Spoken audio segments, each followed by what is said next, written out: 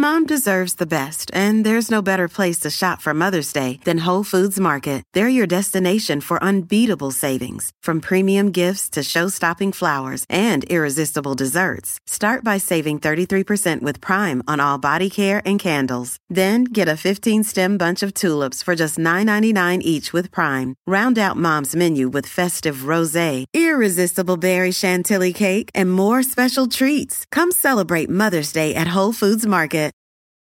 Want to connect with a family member who doesn't speak your language? Then check out the language learning program Rosetta Stone on desktop or as an app. Rosetta Stone is designed to immerse you in the language you're learning through an intuitive process. Plus, the True Accent feature even gives you feedback on your pronunciation. And with a lifetime membership, you have access to all 25 offered languages. Get started today. Visit rosettastone.com/pod50 to get 50% off your lifetime membership now. That's rosettastone.com/pod50 for 50% off.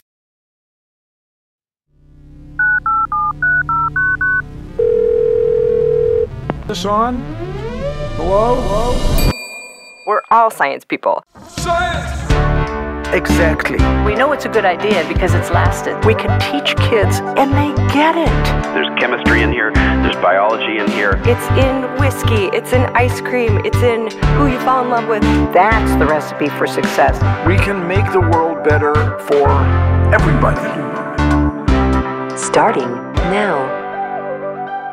Welcome to Science Rules. This is the podcast on which science rules. And as I hope you realize, it's a call-in show. So if you want to be on the show, and I hope you do, make sure to check my social handles. I'm on the gram. I'm booking the face. I'm tweeting.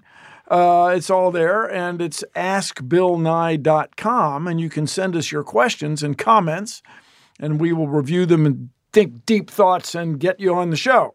And, of course, I am once again joined by my dear friend, science writer, editor, thoughtful thinker of thinkful thoughts, Corey S. Powell. Greetings, Corey. Greetings, Bill. Look who we have here. It's amazing. We're talking with a big data scientist, Sam Wong. If I understand, you're a neuroscientist, and as though I got to tell you, from the Princeton Election Consortium, you are also a psephologist. True. So, Sam, what is a psephologist? I believe a psephologist is an analyst of polls. Is this a new discipline? I have to say, this is the first time I've ever seen that word. Yeah. You know, when opinion polls started getting numerous enough to aggregate back in 2004, I think it just occurred to some of us to start doing it. And there are a few of us as hobbyists who started putting them together and trying to make sense out of them because it was too many data points.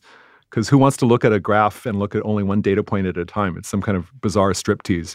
Why not look at the entire set of data at once?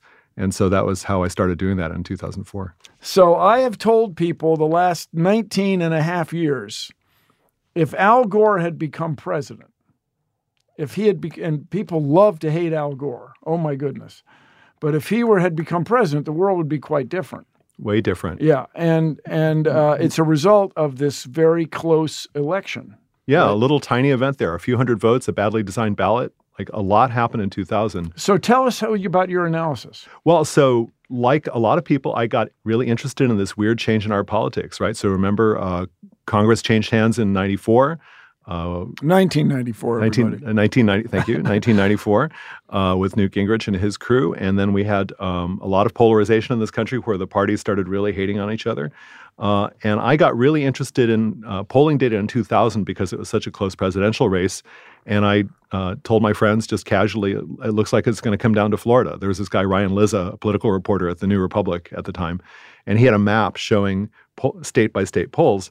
And it was possible to tell just by examining the map closely that election was going to come down to Florida. If you remember the movie Fahrenheit 9/11, the opening scene is of Al Gore at a campaign rally in Florida saying, "Florida, thank you." So the reason he's in Florida is almost certainly that he's got an analyst on his staff and says, "Mr. Vice President, it's going to come down to Florida, so you should be in Florida on the last day of the campaign." So then I started doing it more systematically in 2004. But you're a physicist, right? My background's in physics, and then my PhD, my undergrad degree is in physics, Caltech. Then I went to Stanford for PhD in neuroscience. And so I'm a card carrying. Of course you did. Of course I did. No, but I mean, like I would say professionally, I'm a neuroscientist, but I work with data like, as physicists do. And I specifically work with experimental data and try to reduce it to make sense out of it. And 2004, I just remember there's all these polls. You think there are a lot of polls? 2004 or 2000? The 2000, I just did it talking with friends. And then we watched the election returns. We were at a street party that we organized for the neuroscience conference in New Orleans. And there was a brass band. Street party for the neuroscience conference in New Orleans. Yeah, sure. The neuroscientists were just kind of pouring out into the street of New Orleans? No, it was just our annual meeting is in a different place every year. This is the Society for Neuroscience? Society for Neuroscience. And that year, my friends and I booked out a nightclub and we hired a brass band. It was election night. We thought that would be really interesting. Are neuroscientists fun to party with? Variable. Okay. But But sorry, I don't mean to derail the story. So. No. Anyway, but we watched into the evening, with the brass band playing in the background, and it was sort of exciting. And then it became apparent that it was going to take a really long time to resolve. And then, but then fast forward to 2004, we had a ton of polling data back then, and it was just kind of crazy making because it would be one poll of John Kerry up in Ohio and another poll of George W. Bush ahead in Pennsylvania, maybe behind in Pennsylvania. And it was just maddening to see these data points dribble out one at a time. And the physicist in me wanted to take all the data and reduce it into some simple snapshot of where the presidential race was. So I figured out how to do that. Now, did you have I don't know you, but are you a bleeding heart liberal blue state person? I am a registered independent, and I tend to sympathize with progressives and liberals, but I'm an independent. Yeah, all right. And so did you have an interest in this and just for the viewer, for the listener rather, did you have an interest in advancing progressive causes by means of this analysis? Well, so here's the way I put it. I was really interested in helping people optimize their efforts. And so often places like 538 do it kind of like as sports play-by-play. And my attitude was very different about it. My attitude was you need to go where your efforts are most effective. And so, my vote in New Jersey is not worth very much because everybody knows that New Jersey is going to go Democratic. But if I just go across the Delaware River into Pennsylvania, drive nice people to the polls who can't get there otherwise, just help get out the vote. Every one of those people has thousands of times the influence, that year had thousands of times the influence on the probability of who the winner would be than I did. And so, my little vote was not very much. And a Pennsylvania voter's vote is worth several thousand mine. So did you actually do that? Did you go and help get people to the polls? Yeah, it turns out I'm really bad at that. So I went over there and I tried to register voters one day. And I spent the entire day walking around Philadelphia and I registered one voter. It was like this kid who was 17, who was going to be 18. And it was in some African-American independent fast food restaurant. They were all wearing like blue and silver pharaoh headdresses. And it was of course they were. Of course they were. And so they just all crowded around this kid and they said, you know what, you're going to register to vote and this guy's going to register you. And that was the one person. So I discovered that I was terrible at that. Okay, but more generally, I'm sure our listeners are interested, not just in how to vote, make sure your vote is counted fairly, but if there's anything you can do to increase the power of your vote. So what can people do? So the point is, if we do this stuff over at election.princeton.edu, we do calculations where we figure out where's the nearest place to you to get out the vote, where you're getting out the vote is going to have the most effect. What are the political races where your donations are going to make the most difference? So, for example, there are a lot of hot Senate races this year. And whoever becomes president, he or she is going to face a Senate who is either of the same or a different party. And that's going to make a big difference to what happens next. And so there's close Senate races in North Carolina, maybe in Kansas. Kentucky? I'm keeping an eye in Kentucky, but I would say currently not. Amy McGrath. Yeah, so the deal with Kentucky is that Mitch McConnell is super unpopular, which is a good indicator of somebody being turfed out of office. But he is a survivor, and he has come back from being unpopular. Like 6 years ago, he was one of the least popular senators in the country, and he pulled it out against this woman, Allison Grimes. So yeah, Amy McGrath is a very strong candidate, but Kentucky is pretty Republican. All right, so hang on. North Carolina, Kansas, Kentucky. Maybe not Kentucky, but let's see. Not Kentucky. Yeah, not let's see. Kentucky. Other states. Colorado is going to be close. That's going to be a good one. Maine is going to be close. Susan Collins is endangered this year. So before we go too far, you say that a Pennsylvanian's vote is worth 1,000 times what a New Jerseyan's vote is. Thousands. Thousands. When it comes to the presidency, that is certainly the case. So explain that. So the idea is that any one of our votes is not worth very much, because if we vote or if we don't, technically that almost never affects the outcome of the election, except in very rare cases.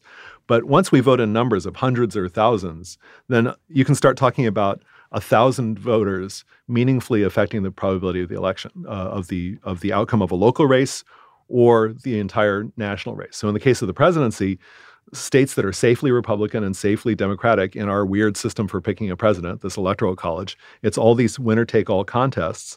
And so if New Jersey goes 55-45 or 60-40, it doesn't matter. All the electoral votes go to the Democratic candidate. And there's no chance, or virtually no chance, that New Jersey will ever go to the Republican. So therefore, at least when it comes to the presidency, my vote has very little power. On the other hand, Pennsylvania is super close, right? It went to Donald Trump by a very small fraction, by about a percentage point last time around. And so therefore, turning out the vote a little bit more in Pennsylvania or in Wisconsin or Michigan last time in 2016 would have made a big difference. So when it comes to the presidency, my vote is nearly powerless. People's votes across the river in Pennsylvania are worth a lot. And so logically, if I want to move the needle on the presidency, I should get over there or I should give money. So control of Congress matters. A lot of people in my community went out and got out the vote in congressional districts about 10, 15 minutes from Princeton. And that was really consequential getting out the vote because it helped flip congressional seats. All right, so I got a couple things. Yeah. Let's talk about the 2000 race, which is where this started for you, right? Where Al Gore would have done something about climate change. Yes. Maybe it was good, but he would have done something. He would have done more than nothing, which is approximately the first order. Yeah, and then he probably wouldn't have invaded the wrong country led by the wrong guy.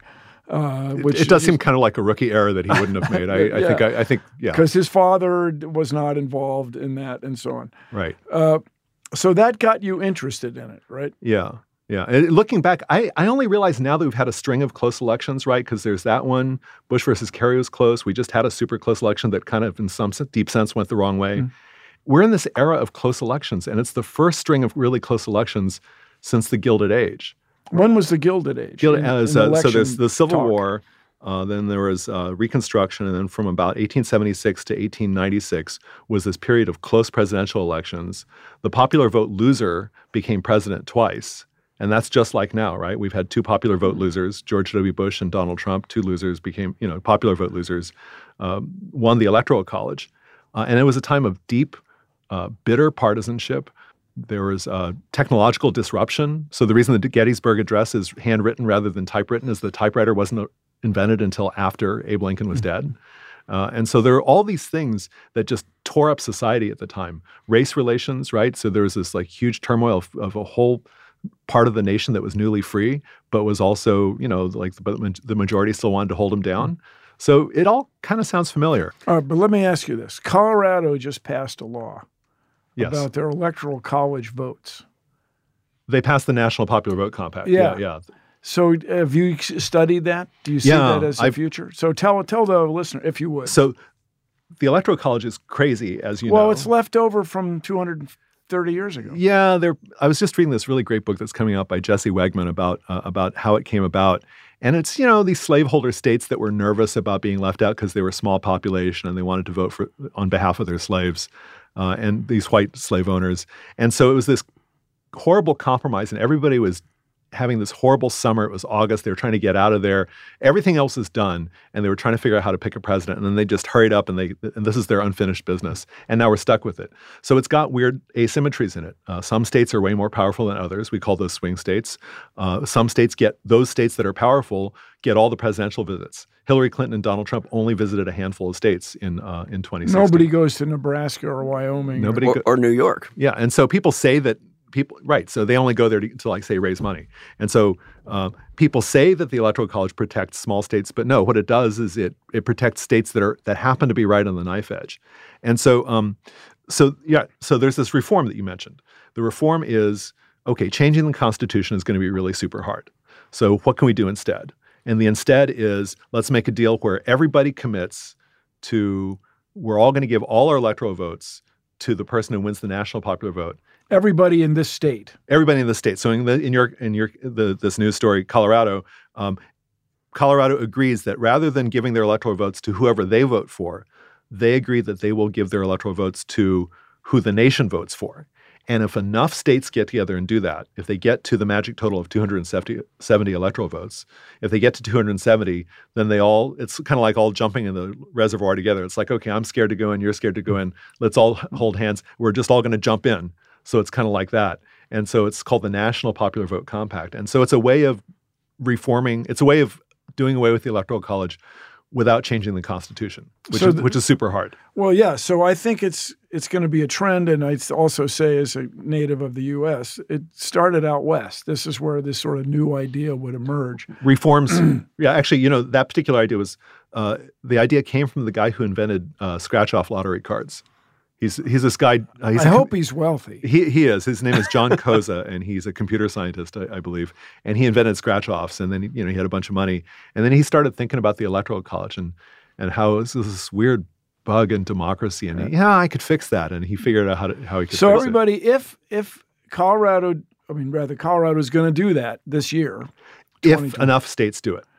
So it's a contingent deal. Enough states have to do it for it to kick in. Like you could imagine a law passed saying, well, we're just going to do it unilaterally, but states usually don't want to do that.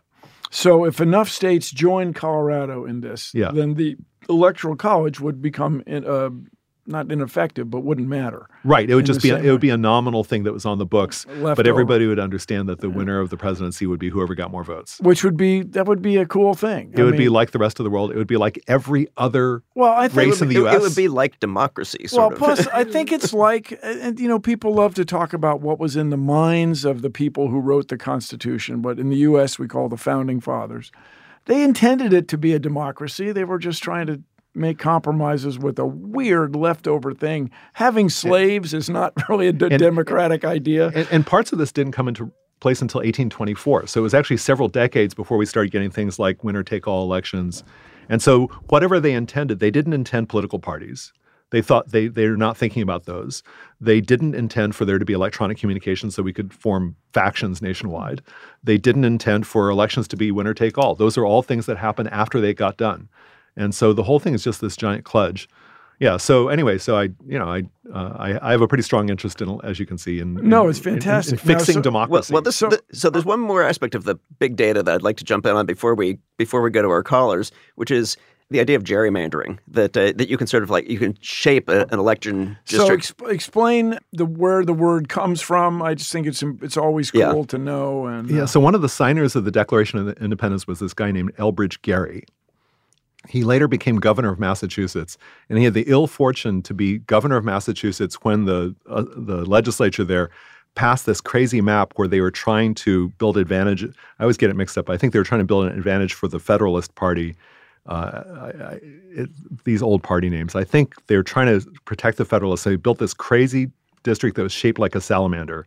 A political cartoonist drew it like a salamander and said, and called it the Gerrymander. And poor Elbridge Gerry, just because he happened to be governor and signed it into law, it became famous because it was a way to try to protect one party. It turned out the technology for gerrymandering was not very good at that time, 1812, and so it failed. It created a huge advantage for one party in 1812.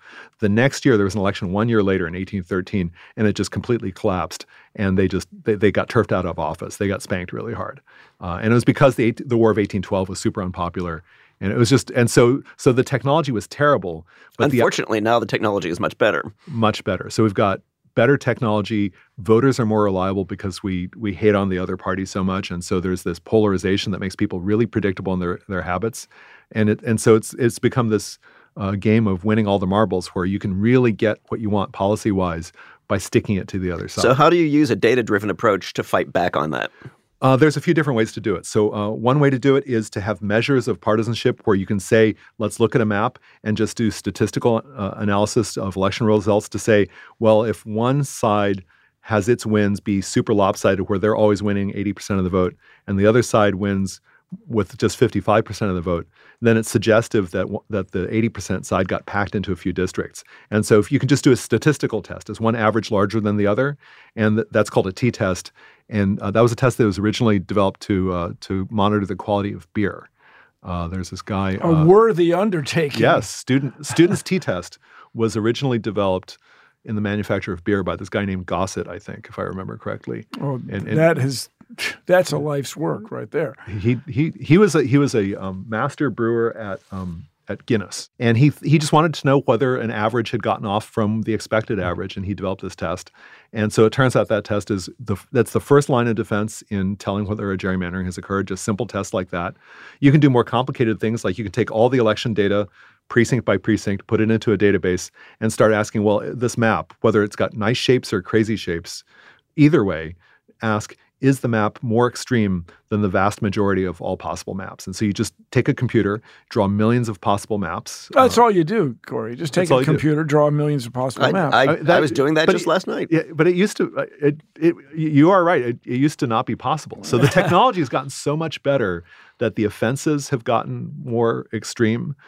People have been able to commit these offenses, but also detection Tell us methods. What an offense is here. An offense would be you take a state like, say, North Carolina, and even though the state votes, say, 50-50 for Republicans and Democrats, Democrats win 3 of those 13 seats, Republicans win 10. So that would be an example of the outcome because the shapes of the because of creative shape drawing.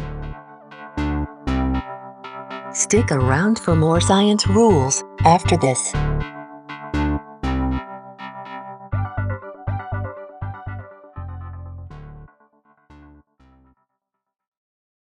Mom deserves the best, and there's no better place to shop for Mother's Day than Whole Foods Market. They're your destination for unbeatable savings, from premium gifts to show-stopping flowers and irresistible desserts. Start by saving 33% with Prime on all body care and candles. Then get a 15-stem bunch of tulips for just $9.99 each with Prime. Round out Mom's menu with festive rosé, irresistible berry chantilly cake, and more special treats. Come celebrate Mother's Day at Whole Foods Market. Want to connect with a family member who doesn't speak your language? Then check out the language learning program Rosetta Stone on desktop or as an app. Rosetta Stone is designed to immerse you in the language you're learning through an intuitive process. Plus, the True Accent feature even gives you feedback on your pronunciation. And with a lifetime membership, you have access to all 25 offered languages. Get started today. Visit rosettastone.com/pod50 to get 50% off your lifetime membership now. That's rosettastone.com/pod50 for 50% off. Science Rules is back. Different demographics have become more and more reliable in the way they vote. Whites who didn't go to college, Asian Americans, African Americans, Hispanics. All these demographics have become more and more predictable in how they vote. And because of that, you can almost do a really good gerrymander without even knowing how people vote. We have callers on this show. Oh, Bill, okay. What do you think? Should we get a caller? I think we should get a caller. I think we should get a caller. I think we should hear from Lindsay. Lindsay, are you there? Hi. Oh, hi, Lindsay. Yes. Welcome to the show. Where are you calling from? Though my question is not political, I'm in Iowa. Okay. All right, lead on. My question leans away from politics because I work in mental health and study psychology, and being how your guest for the day is a neuroscientist, I was asking about if he was aware of any new discoveries in terms of brain health or mental health. Oh, thank you, Lindsay. That's a great question because you apply sort of big data principles to neuroscience and mental health as well, right? So, yes, exactly. Yes, Lindsay, thank you. I'm a working neuroscientist. I run a research lab. I've got about 15 people working in the lab at Princeton, where I teach. And the way I would put it is this. A lot of things that we know about mental health, I think, are principles that we've known for a while. And then the scientific research is starting to catch up on understanding why these things are true. So an example of this would be that, say, for mental health, for instance, with, say, younger people, like in their teens and older, where mood disorders may come up, exercise turns out to be as effective as taking an antidepressant. And, it's been kind of a mystery why. It's starting to emerge that exercise triggers secretion of growth factors that make your neurons grow and make the connections between neurons, the dendrites, which are the branches of neurons. So that's an example. Why does that happen? Well, then there's this basic biology where the neurotrophin is this molecule that binds to the neuron. It makes the neuron, it's a signal that goes to the nucleus, makes growth happen. We have mechanisms where experience and resources get turned into brain plasticity. And there are times in our life when we need our brains to be plastic. And so evolution selects for having these capabilities. And then we end up as being these miraculous machines that do these amazing things because we've, in some sense, we've learned over evolutionary time to be really good at converting oxygen or physical exercise into brain plasticity. Another thing that we may know we're learning more about is on the flip side, the genetics of something like autism, where most of our susceptibility to autism is inherited. It's combinations of genes. That's something that's been discovered in the last few years, in the last decade or so. But it's this combination of genes and the environment working together to make you who you are, whether it's... You mean nature and nurture? Together. That's crazy. It's a mind bender. So what are we learning about autism? Because that's an area that you've been focusing on a fair bit. Oh, yeah. My laboratory is super interested in how sensory experience gets converted into personality and cognitive abilities. Just to step back from what my lab does, for example, this whole nature-nurture thing, I got really interested in all these things that we read about autism. It actually resembles the polling thing we were talking about before, where you look in the news and the news says if you wait till 40, your kid is 30% more likely to become autistic. If you get whatever, if you wait until 40 before you have children, you mean? Right, exactly, yeah. And so there's all these news stories that come out, and it started driving me crazy. Just like with the individual political polls, one study would come out at a time, and I wanted some way to take all of them and turn them into a single picture. And so I wrote this piece for the New York Times called How to Think About the Risk of Autism. And I said, okay, let's just take all the measures and have one thing. Let's call it a risk ratio. If it's a 30% increase in risk, then that's from, say, 1 out of 50 to 1.3 out of 50. That's a risk ratio of 1.3. So I just took all the risks, I put them together, I made a chart, and they published it. It was really great. It was nice to have a figure in a New York Times piece. It's, a rare privilege. And the top factors are sharing all your genome with somebody with autism, sharing half your genome with somebody with autism. And so from that, we learn that these factors like waiting until you're 40 to have a kid, that's a pretty small risk. Sharing half your genome with somebody, that's a pretty big risk. And so what we learned from that is that a lot of the causation of autism is genes, and we don't have that much control over that except by, picking who to marry and have a kid with. So, Lindsay, did this get to your question? Yes. Thank you very much. Thanks, Lindsay. Now, what inspired you to ask this question? Do you have a particular interest in mental health? Well, my passions lie more on the specifics of trauma.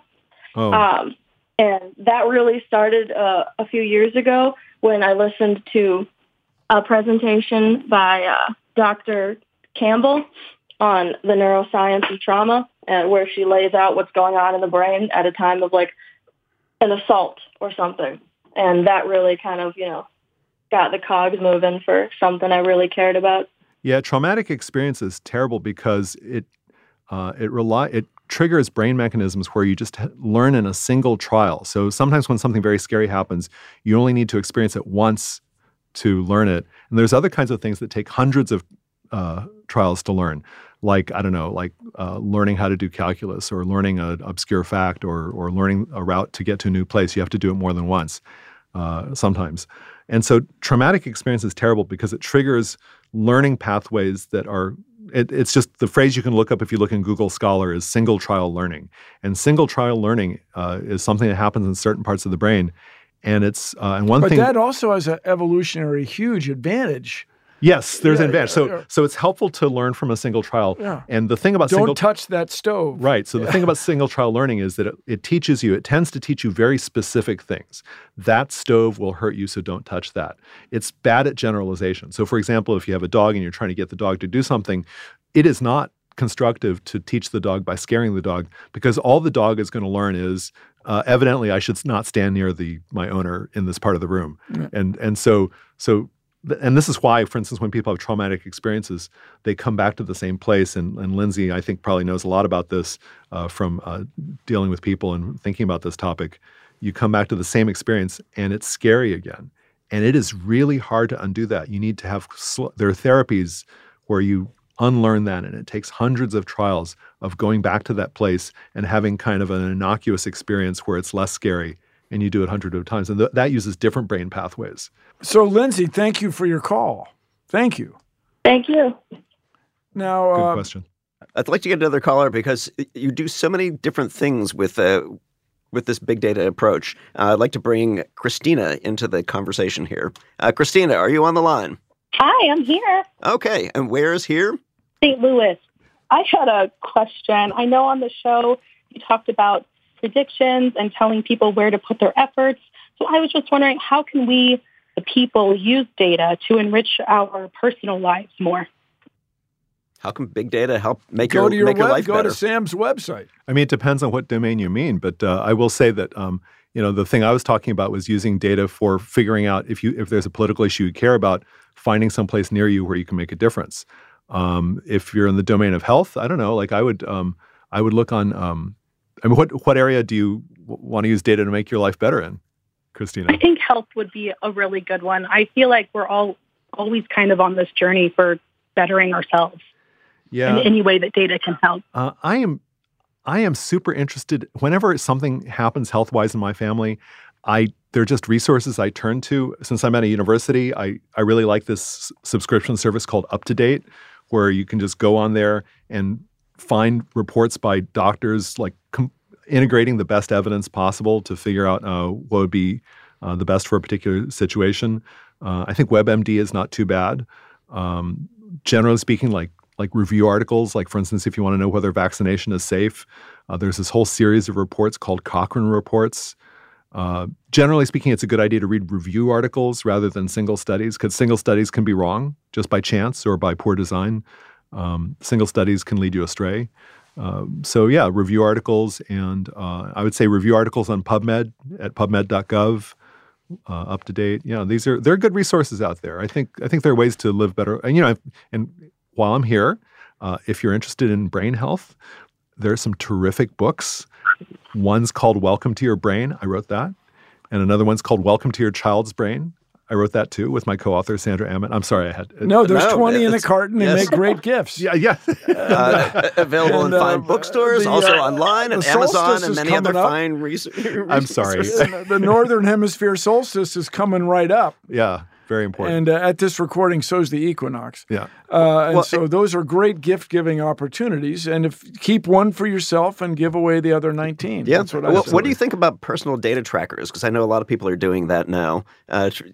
Just collecting a lot of data about yourself. Is that a useful thing? I can't tell if that's useful. I think it's mainly useful if you're the kind of person who loves to collect data. I just met somebody who's training for a half marathon, and she was showing me all her running statistics, and it was fascinating to see her like, oh, the first mile you run kind of slow, and then you pick it up by the third mile. I think looking at that data, if you're the right kind of person, really keeps you on task, right? There's this thing in child development called a mediating object where if it's you can get a kid to pay attention by saying, okay, honey, when you hold the picture of the mouth, then it's your turn to talk. I'm drawing a mouth here. If I'm drawing an ear now. If there's a picture of an ear, then it's your turn to listen. And these mediating objects have been demonstrated to help kids stay on task. And so I think, honestly, one thing about big data and data collection apps is that whatever you're trying to do, I think it helps keep you on task. It's well known that data recording helps people stick with a diet. The other thing it's good for is that if you want to be community-minded, depending on the app, then there's aggregated data where even if it doesn't make a big difference in your life, it's millions of data points that can be put together to create a picture of what might be better for public health. So I think that I'm fascinated by the phenomenon of people who are willing to collect data about themselves. Just so narcissistic, but also... Well, it's nerdy. It's nerdy. Science Rules will be right back.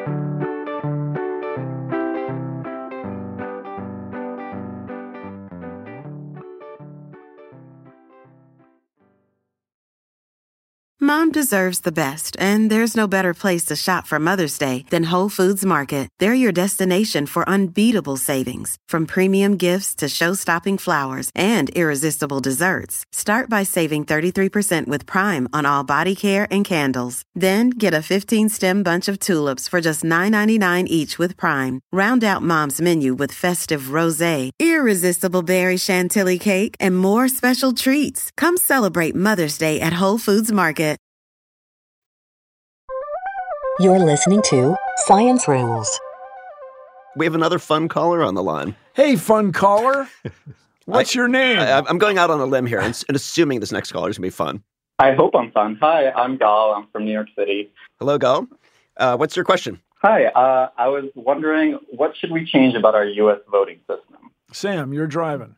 So in the near term, there's specific things that we can fight for that will make legislators more responsive. And the way I would characterize it, it's like an engineered system where you have positive feedback. Imagine that if you don't have positive feedback, then the room gets really hot and there's no way to get the temperature under control.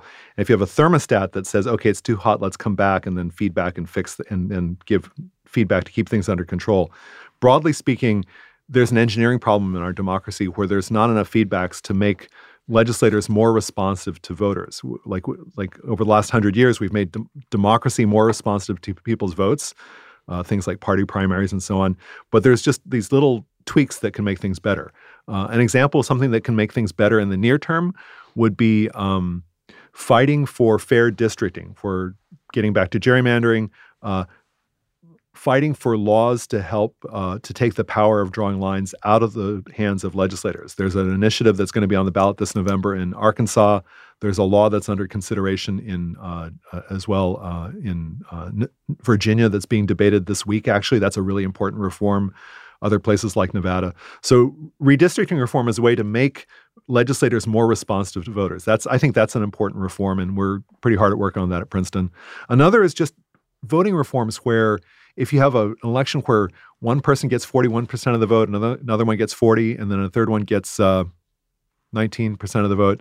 Sorry, it took me just a brief moment there. Then 41% wins. But that doesn't seem quite right.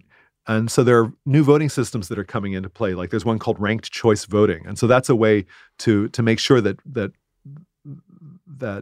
most voters are not too annoyed by the outcome. And so supporting those reforms, I think, is a really good way to improve democracy.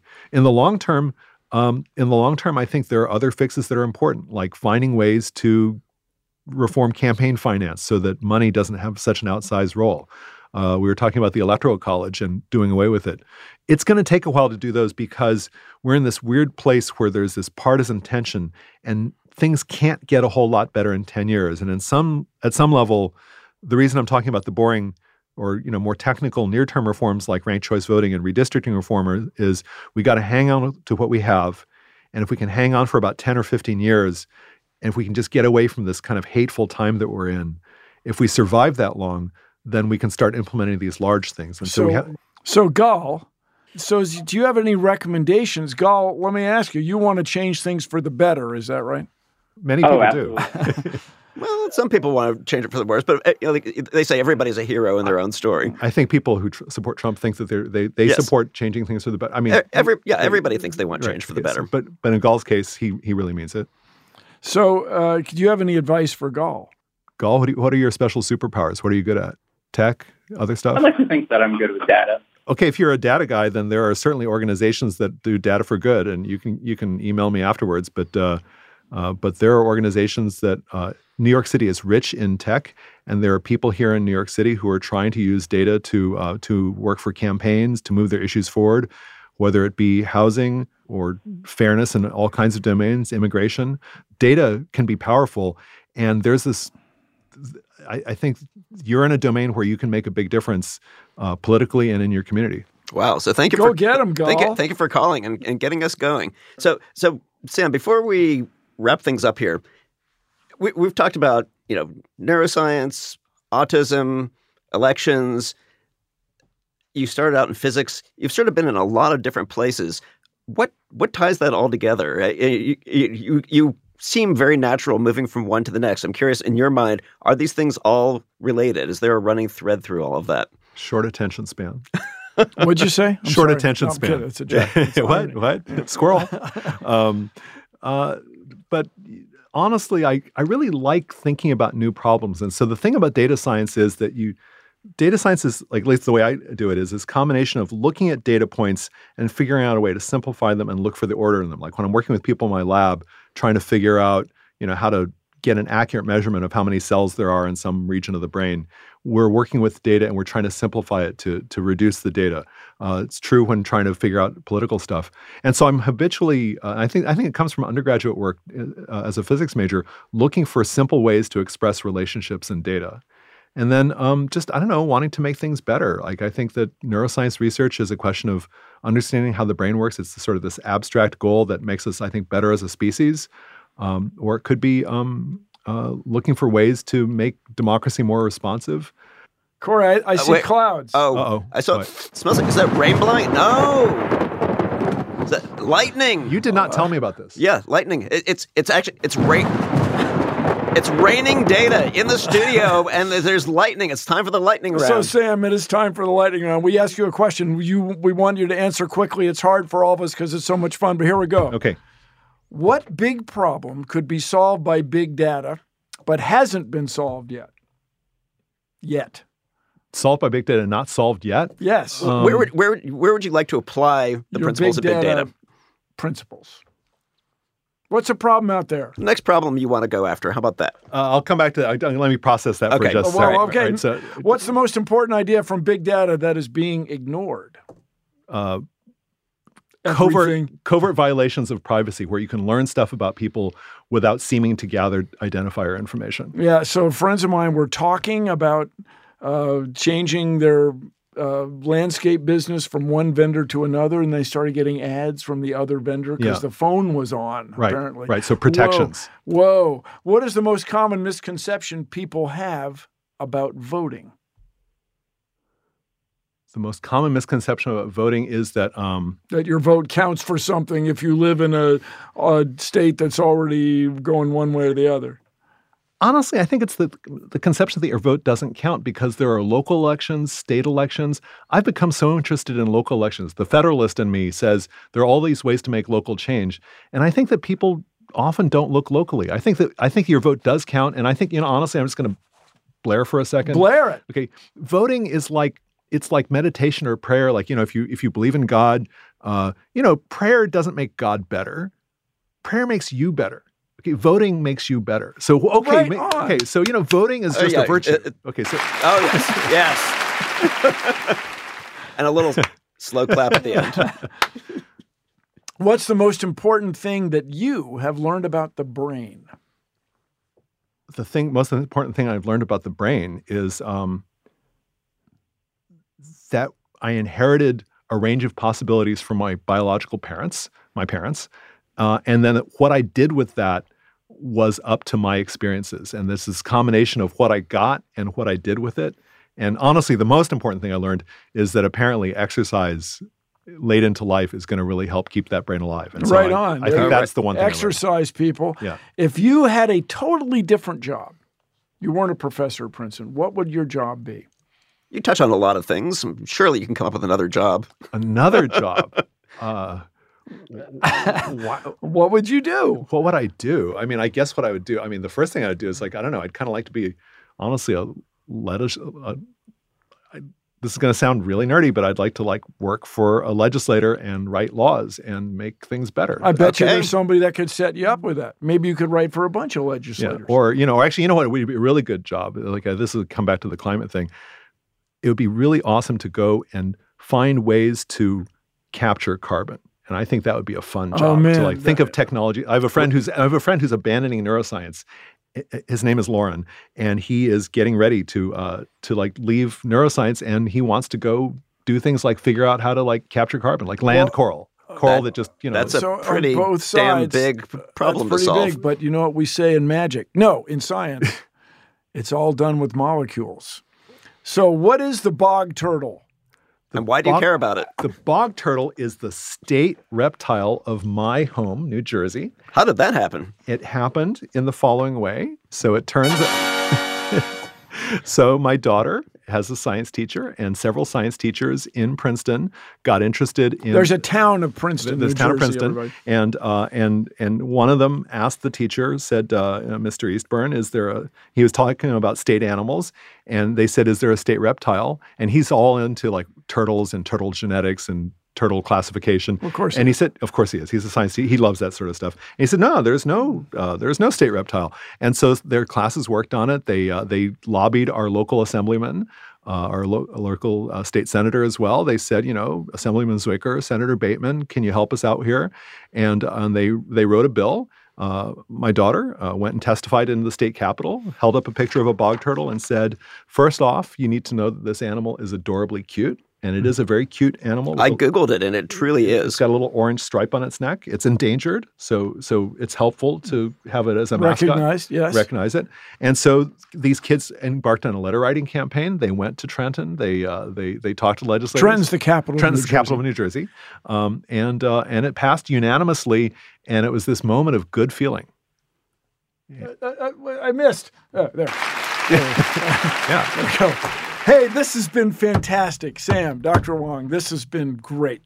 Thank you so much for taking the time to enlighten us on the bigness of data and how important it is, because it's one more way of knowing the world, of knowing the universe, of knowing the cosmos. It's one more way that we learn how we fit in all this. Now, people, I remind you, I'm Bill Nye, and this is Corey S. Powell. Our guest today has been Sam Wong. And I really appreciate you all listening. It's been another fascinating discussion, Doctor. Thank you so much for taking the time. Remember, when it comes to big data in our universe, science rules. If you like Science Rules, and I hope you do, please take a moment to rate us and review it on Apple Podcasts and on Stitcher. So thank you. Be sure to look at my socials, the gram, the booking of face, the tweeting, to find out when to call into our show. I'm at Bill Nye on everything. Meanwhile, if you'd like to leave us a voicemail, this old audio technology that is still worthy of respect, give us a call at 201-472-0785. 201-472-0785. Science Rules is produced by Claire Rawlinson and Corey S. Powell himself. Woo! Our engineer today is Jared O'Connell. Casey Halford mixed this episode and composed our original theme music. Special thanks to Jordan Bell and Ashley Warren. Daisy Rosero is our executive producer. Chris Bannon is the chief content officer here at Stitcher. And at Stitcher, Science Rules.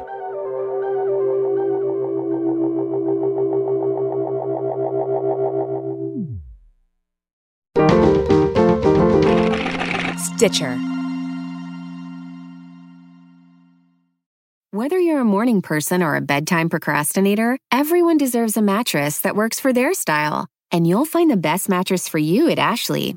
The new Tempur-Adapt collection at Ashley brings you one-of-a-kind body-conforming technology, making every sleep tailored to be your best. The collection also features cool-to-the-touch covers and motion absorption to help minimize sleep disruptions from partners, pets, or kids. Shop the all-new Tempur-Adapt collection at Ashley, in-store or online at ashley.com. Ashley, for the love of home.